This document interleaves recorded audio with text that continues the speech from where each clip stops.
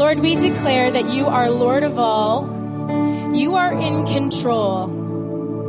You never asked us to be in control. That is your job. You're really good at it. You're in control, God. And so we surrender our hearts, leaning into you, asking you to come and walk with us, and even so that we may even realize that even more so that you are walking with us. We thank you, God, that you hear. We thank you, God, that you respond to us when we come to you, and you extend yourself to us so much more than we extend to you. And we just thank you for that, Lord. You are so good. You give good gifts. You are a good Father who loves his children so deeply. And Lord, we just rest in that knowledge right now, that we are loved so deeply by a wonderful Father. Thank you, God, for loving us. Amen. Amen. You guys can have a seat. Thank you, team, so much. Thank you. Well, we have an amazing opportunity to have Doug share with us this morning. So wonderful. I can't wait. Doug, please come. Share what God's put on your heart. Thank you. Good morning, everyone. If you have your Bibles, I'm not going to waste any time this morning. I want you to turn to Psalm chapter 39. And I just want to say a few words. Just when Kim was sharing, things were bubbling up in my heart. And, as one of the teachers, I don't know if I'd classify myself as a prof, but I want you to know why we're here. We are here because we get paid an awful lot of money. That's why we are here. That is not truth. The reason why we're here is because we believe in you, students. We believe in this generation. We believe that you're going to make a difference. I am so encouraged every time that I open up my Instagram, or, some of you I follow, or I see pictures about Omegas going out, and I just don't do this part-time. I'm also a pastor part-time at Christian Life Assembly and something called Recovery Church, and we have Team A that comes every Sunday night, and I'm so proud of them, and I'm so proud of you students, because you're making a difference. You're going to make a difference in this nation. You're going to make a difference around the world. We had a speaker here on a Monday, and he was talking about basically the plight of the church, and he said that right now in the POC across Canada, that 75% of our churches are plateaued or declining. I really felt like he should have ended that by saying and, not but. Don't use but. That's a bad word to use for various reasons. It's not a good word because it disqualifies the things that it said. Yes, the POC is 75% declined or plateaued, and it's going to change because of you. I believe that. I believe that totally on my heart. Every class that you take, every theological concept that you grasp, every ministry that you're part of, it's training you to make a difference in this nation, in churches that are struggling and almost maybe dead. Please, students, listen to me. Don't go to the APAs. Don't think about the Broadways. Just don't think about the CLAs. Go to the Dawson Creeks and the northern places and the small places where there's no work being done, and make a difference in someone's life. Please do that. And that's why we're here. I want to encourage you. I'm so encouraged by you. I'm so encouraged by you, students. Every time I hear you or see you or what you're doing, and we also know this, it's crunch time, isn't it? Wilf has some papers that are due, doesn't he? And so does Dr. Coates. I think we can do this. We can be students who have good relationships, who are still doing ministry, and we can get those papers in on time. It doesn't start when you're in ministry, it starts now. I can be a good father, I can be an excellent husband, and I can pastor a church well at the same time. Cut out the fluff, please. Cut out the stuff right now in your life that is just like squeezing those places of your life that is just causing stress and anxiety. And don't take it out on our papers, please. Get our papers in. And Wilf said, thank you, brother. Let's pray one more time. Father, we thank you for this opportunity in the time of history to be young people and students who grasped the call on our lives, that it's greater that you are here with us, that your Spirit directs us and gives us strength to do what we need to do, what is the task in front of us. Now, Father, as we look at your Psalms, may you speak to our hearts this morning. And we do pray what David prayed in the Psalms. Show us wondrous things from your law, O God. And we pray this in your name. Everyone said again, amen. So if you have Psalm 39, we're going to look at that in a few minutes. But I was just thinking, as someone who I was raised in the church, anybody, you were born in the pew, you've been raised in the church, you've always been, that's good. You know, if you don't come from that kind of environment or you haven't been raised in the church, good for you. You don't have to be re-educated on how to love Jesus, because there's some things that we learn in church that are just kind of weird at times. When I was, I'm an older dude, so when I was in church, I was raised in the church. I've always been in church. But when I was in church, we didn't have something modern called kids ministry or youth ministry. We actually sat with my parents every service. And I actually have a picture of what I looked like when I was 5 years old. That's me at 5. Isn't that cute? Isn't he a cutie? He's a cutie. And I'll tell you this, that kid never got into trouble in church. This is actually a picture of an average Sunday morning going to Leduc Pentecostal Church with my family. This is how my parents dressed me. Now, I got spanked as a kid, but that is more abusive than getting spanked. Can you see what I am dressed in? You might not see the colors, but I am wearing this purple turtleneck with this medallion kind of thing that is a zipper on it. Look at my sisters. Now, I'm adopted. That's why I'm not blonde like them. And I always said they're adopted. I'm the one that was not adopted. But I actually got in a lot of trouble in church because we had to sit through every service. We had to sit there and we had to be quiet. And I grew up in a church, and I would like to call it this, a shush environment. I grew up in church, and I think what happened in my heart and soul is I equated my church environment with the way that I view God. I grew up in a shh environment. I don't think there was a Sunday that went by that I felt my mom grab me by the back of my arm. You know that little, some of you it's pretty muscular, but for me it's a pretty flabby little place. But I remember probably a Sunday didn't go by where my mom grabbed that little part of my arm and said, "We're going downstairs to the women's washroom." And I tell you what, going downstairs to the women's washroom was, I was going to get a little bit of a come to Jesus talking and maybe a little bit of a spanking. Now, I was never abused. I'm fine. I'm healthy. We didn't have these modern day things called a timeout or an iPhone in church.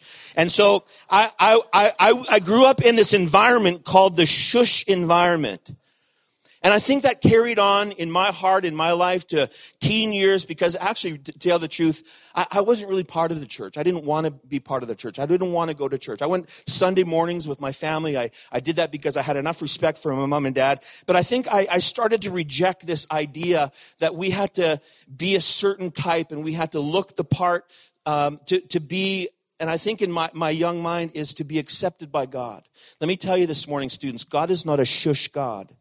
He's not a good God that just wants to silence you. He wants your heart. He wants to hear your heart. He wants to hear your mind. He wants to hear the motives of what is going on inside of your spirit. Walter Brueggemann, if you buy any books, buy Walter's stuff. This guy is the boss of the Old Testament, Psalms and Proverbs. And so Walter Brueggemann, when he looks at the Psalms, and we know what the Psalms are songs, they're prayers that were written down. Walter Brueggemann would say that there are 3 types of psalms that you will find out of the 170 that we have. He said there would be a psalms of orientation. There would be psalms of disorientation, and then there would be psalms of new orientation or reorientation. And they actually kind of apply to our lives, wouldn't they? I mean, every psalm kind of will apply to where we are at in our life, because there are times where we feel very oriented. And what I mean by that is this: the sun is out. Can you believe, what's the date today? Is it the 20th of November? 19. Why would you want to live in Ontario? Come on. Did you say that this morning, Kim? I'm so proud of you. When we feel oriented, the sun is out and God is good all the time, and all the time God is good, and our relationships are good, and we easily say those cliche things that we love to say in Christianity, and we sense God's Spirit and He's with us. But then sometimes there are moments in our lives where we feel very disoriented. There are moments in our life that as you grow and as you walk as a believer, there will be moments where you feel extremely disoriented in life. Maybe there is a loss of a relationship, or maybe there is a diagnosis of health, or maybe it is maybe it's an addiction issue that you have in your life. Every Sunday night, I'm part of an amazing group of people, about 250 people who are working through addiction called Recovery Church. And these people know what it's like to be disoriented in their life. And God is bringing them into a reorientation. And what I love about this Psalms is it's not just big things. It's small things can disorient us as well. Maybe it's an email from a friend that's not encouraging, or maybe it's a paper that you failed at. I don't know what it is, but there are moments that we feel very disoriented. Am I speaking to, are you catching, do you understand what I'm trying to say here? And so what I love about the Psalms is that the Psalms actually do something about that disorientation in our lives. And it's not the norm. It's actually something beautiful. And what the Psalms do is that the Psalms allow us to take our ache, that ache in our life, that disorientation. They allow us to take the ache of life. They allow us to take our anxiety. They allow us to take our pain and actually bring them to God. I want you to catch this if you're taking notes. The Psalms allow us to speak what you feel, not what you ought to say is the right thing. Now, I'm not contradicting anybody that spoke here. Andrew, a few weeks ago, talked about, it's not the feelings that dictate and make who we are. It's the truth that make who we are. That's so true. But I'm telling you this. I know this as a fact. When Andrew and Nelia walked through their disorientation of Gracie, let me tell you what they stopped at. They stopped and they told God what they felt, not what they ought to say. And what these Psalms are is that we call these Psalms Psalms of lament. And I want to pause. I want to talk about lament. Because in Pentecostal circles, we don't pause enough to talk about these things that I believe are crucial to your health and to my health and the health of the church. What is lament? That is lament. It's actually going to God, not Facebook or Instagram. Going to God and saying, God, this is how I feel. And it's amazing what happens is that when we go to God, like David goes to God in the Psalms, there's something supernatural that happens. That there will be a new orientation, a reorientation that will happen in your soul when you are actually honest to God. Don't go to Instagram first. Don't go to Facebook first. Don't go to Twitter first. And if you have that as an issue of your life, please have a friend that will text you and just say, stop it. Because you're not helping yourself. You're not healing. You're not changing. And Pentecostals, as Pentecostal people, and I love being Pentecostal. I have no issue with the term Pentecostal. In fact, I would like Christian Life Assembly to be renamed Christian Life Pentecostal Church Assembly. I wouldn't mind that. I have no embarrassment about charismatic things or being Pentecostal, because I'm not no charismatic. I want women to be in ministry. In fact, any of you ladies in here, maybe one day you will be my senior pastor. That's what my Bible says it can happen. I'd love that. So I'm Pentecostal. But as Pentecostals, we have this idea that we need to be always in the victory. We always need to get to that place where we have a testimony. Listen, if you want to get to the place of testimony, you have to stay long enough in the place of lament where you are actually honest with God how you feel and not what you ought to say. It's a reorientating work of the soul. Because you know what? North Americans suck at this. We suck at it. It's not 170 Psalms. There's 150 Psalms. I don't know what was in my mind. What was happening there. It's been a long couple of weeks, I guess. If you look at the 150 Psalms that are here, about 70% of the Psalms have an aspect of lament to them. 70. I did a little bit of a research, and I looked at the top 150 worship songs, current worship songs, and I think I found 3 out of the 150 that have an element of lament. Why? We suck at it. But I think it's affected us as a church. It's affected you as a disciple of Jesus Christ not to stay long enough at a place where you can actually be honest with God. God is not a shush God. God wants to hear your heart. He wants to hear what's really going on inside of you. In fact, Psalm 51 says that he desires truth in the innermost part. It's aletheia. He desires for you to be free, to be open to him. Somehow, maybe we get this idea that it's wrong or it's sin to actually be honest with God. No, it's not. It's freeing and it's healing. Psalm 39, let's look at this. It's a psalm that opens up the door to honest speech with God. And there's many other psalms that, if you just remember this, 22, 44, 88, these psalms of lament that need to be looked at and prayed and addressed even in your own soul. We rarely know why David lamented. Sometimes we really don't know.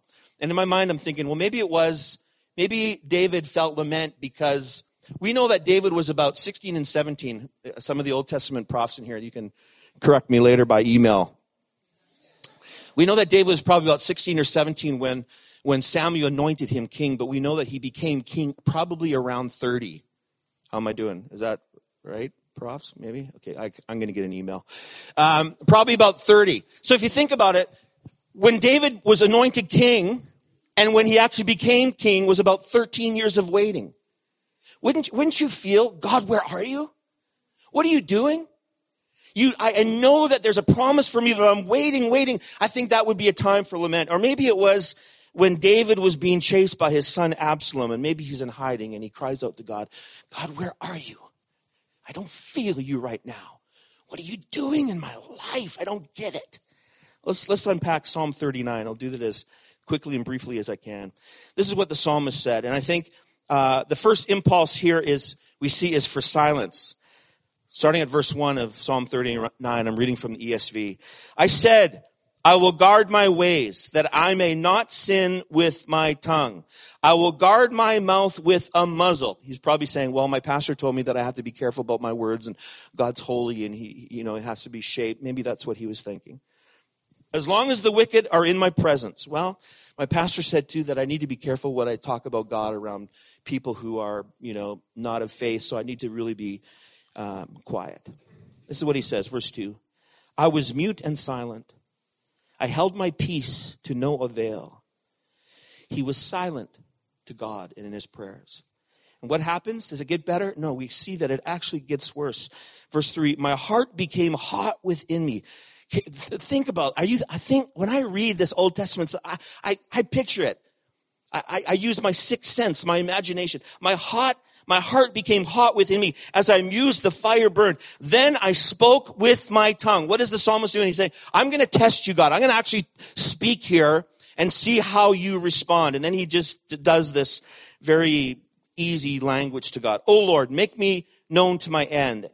And what is the measure of my days? Let me know how fleeting I am. Behold, you have made my days a few handbreadths, and my lifetime is nothing before you. Surely all mankind stands as a mere breath. Surely a man goes about as a shadow. Surely for nothing they are in turmoil. Man heaps up wealth and does not know who will gather. He stops. God, are you going to kill me?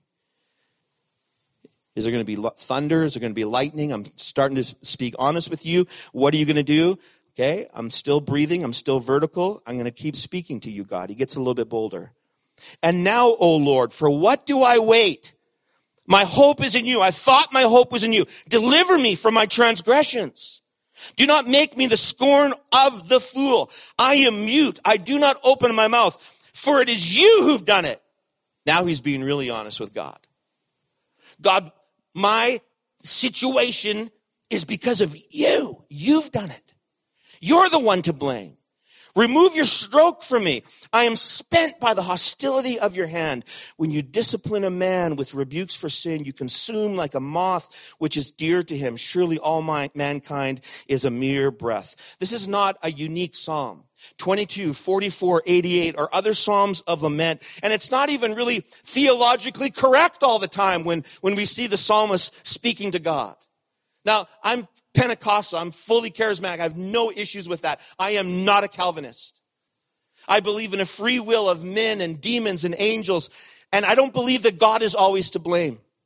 Sometimes we blame God. Sometimes people say, well, why is there abuse and why is there war and why is there difficulty? I don't always blame God for that. My view of God is Jesus, and Jesus is my view of God. And I never see in the New Testament Jesus going to give someone cancer or health or diabetes or MS or anything. And if Jesus doesn't do it, then God doesn't do it either.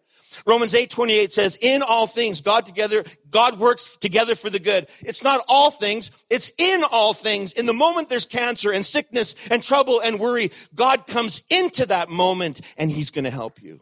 I don't blame God for everything. God's not always to blame. God's not always to blame. So what do we do with these Psalms of lament? There's 3 options that we can choose. Oh yeah, that's big enough. Thank you. Thanks, Brent. Thank you, Brent. Can we thank the team back there? Awesome. There's 3 things that we can do in our life, in our heart, when we feel like God has abandoned us, or we don't feel he's there, or we feel stressed or worried. Here's the first thing that we can do. We can bottle it up, and what's going to happen is that you will self-destruct. You'll self-destruct.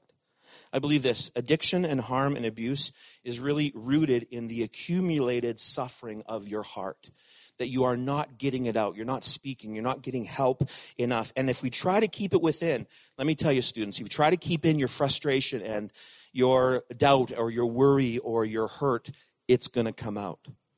It's going to come out to the dog. Maybe, hopefully not the dog, maybe more the cat. That would be a little bit better.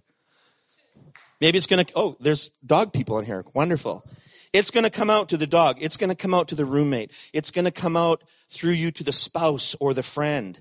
Due to our inability, I believe this, to stop, and very first thing that we need to do with our frustration, fear, anxiety, pain, and suffering is we need to give it to God straight away.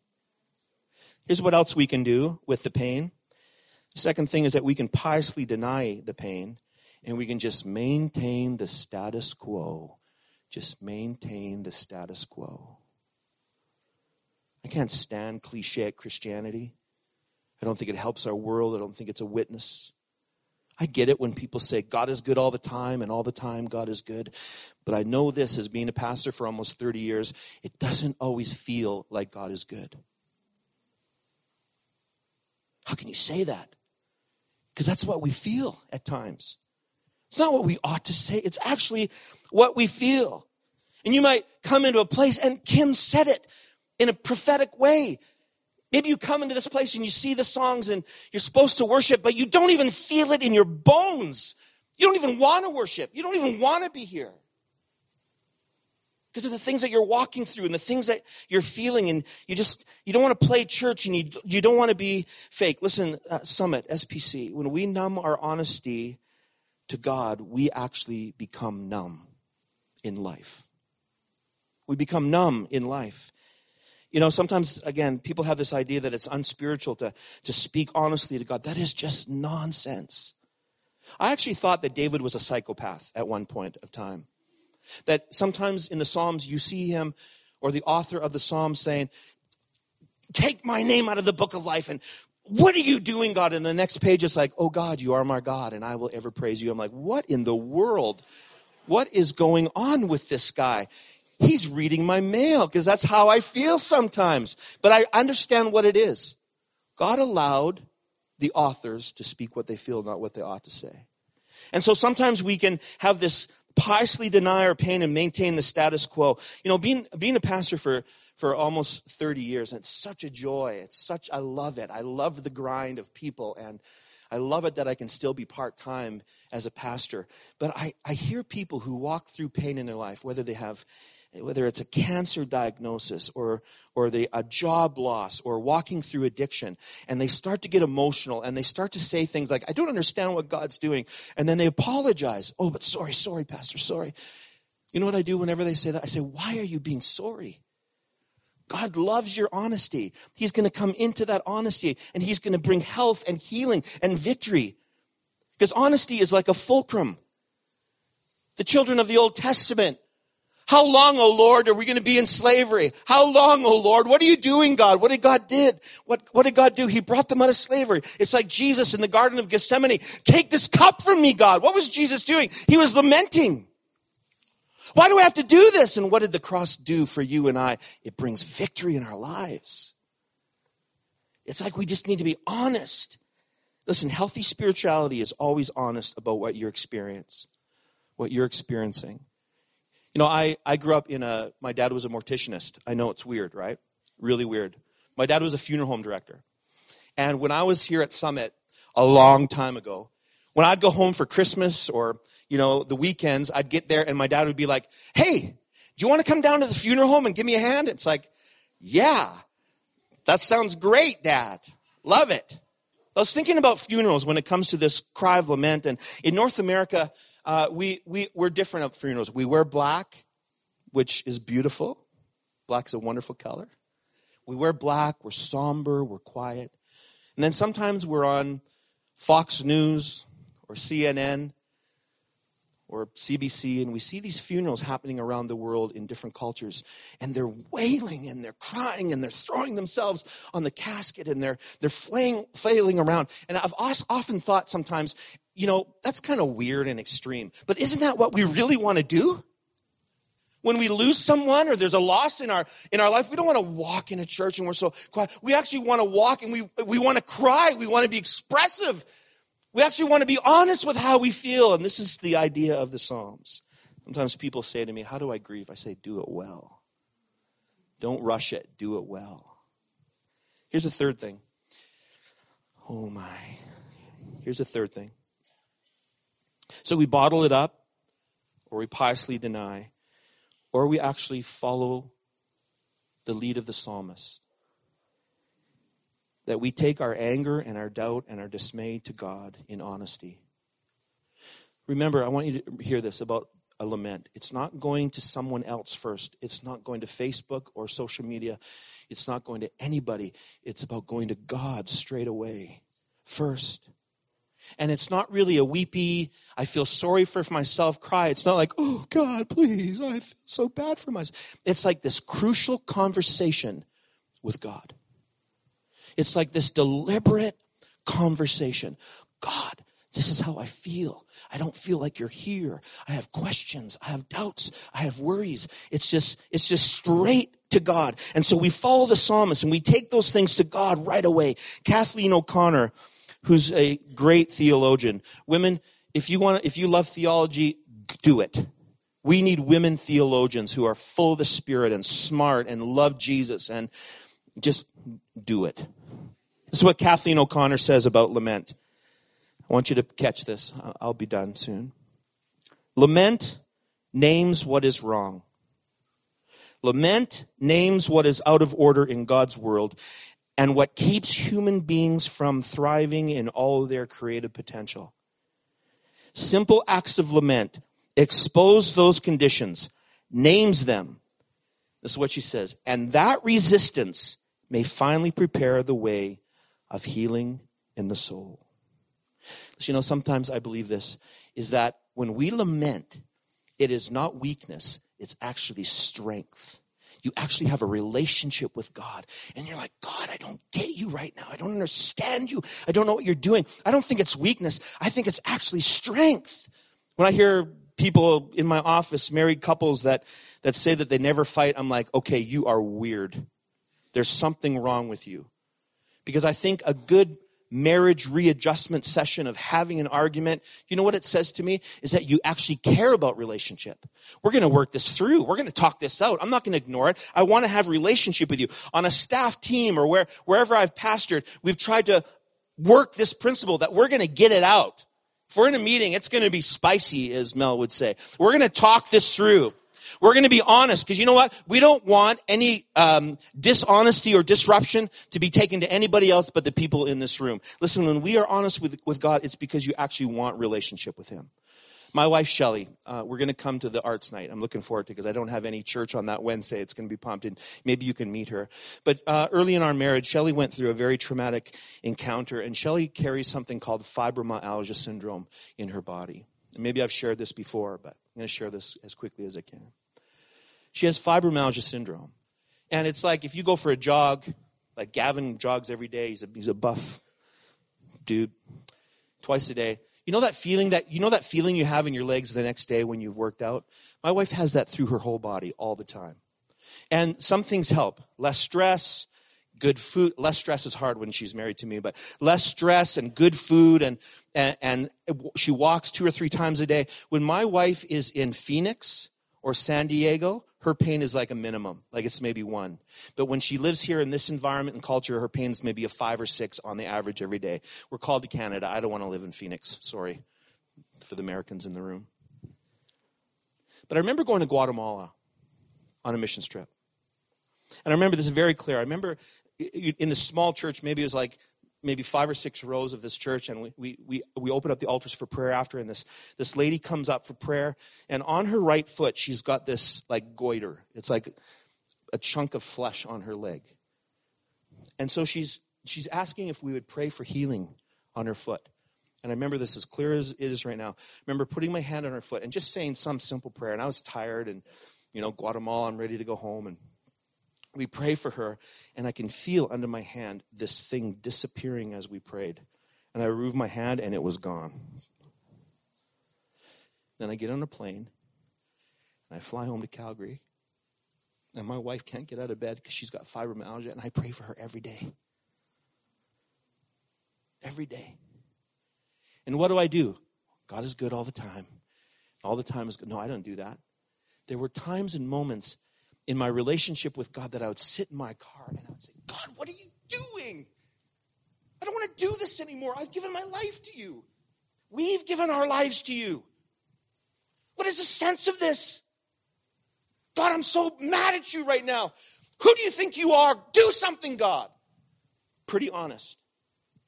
You know what? Shelley still has fibromyalgia. I still pray for her every day. But I believe that when we pray in a lament kind of way, there's something beautiful that takes place. Shelley and I love her dearly. I would die for her. She's everything to me. We've learned how to be sensitive to people who are walking through pain. I've learned how to be a better pastor. And here's the thing about my wife. She has never complained one day. I've never heard her complain. It's always me. It's the little boy girl over here that complains all the time. And she's never complained. And I believe this is that when we spend time to stop and lament, God does something powerful in our lives. So what do we do? What do we do? What do we do? What do we do? It's lunchtime. This is what we do. Students, I encourage you, please acknowledge the existence of your sadness and your loss and your grief and your emotion and your frustration. And don't go to somebody first. And don't go to stupid social media. And don't post it on Facebook. Go straight to Jesus. Go straight to God and say, God, I don't get it. I don't understand. What are you doing? I need you. Come, God. Help me. You know what he's going to do? He comes. I need to ask you this, students. What do you need to lament? What do you need to lament? What have you skipped over? What have you, maybe just by some kind of weird theological thinking that you need to go from victory to victory, stop it. Pause and say, God, I want to be honest with you. I need to be honest with you. And healing's going to come. I wish we had enough time this morning. I would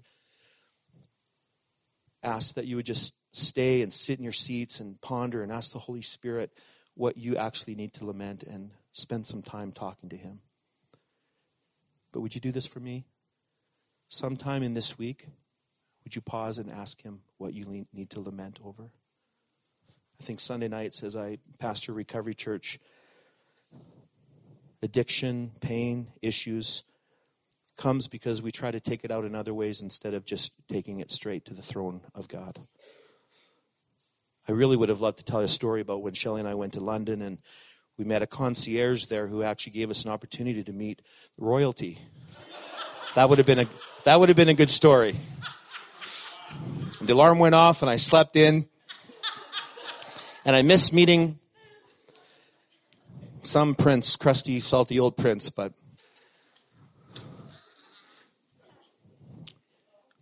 go to the King. Go to Jesus. Because he's true and he's good. And is God good all the time? Doesn't feel like it, but he really is good all the time. And you'll look back at your life of instances and moments where there's pain, and you'll say, God is good. Let me pray for you.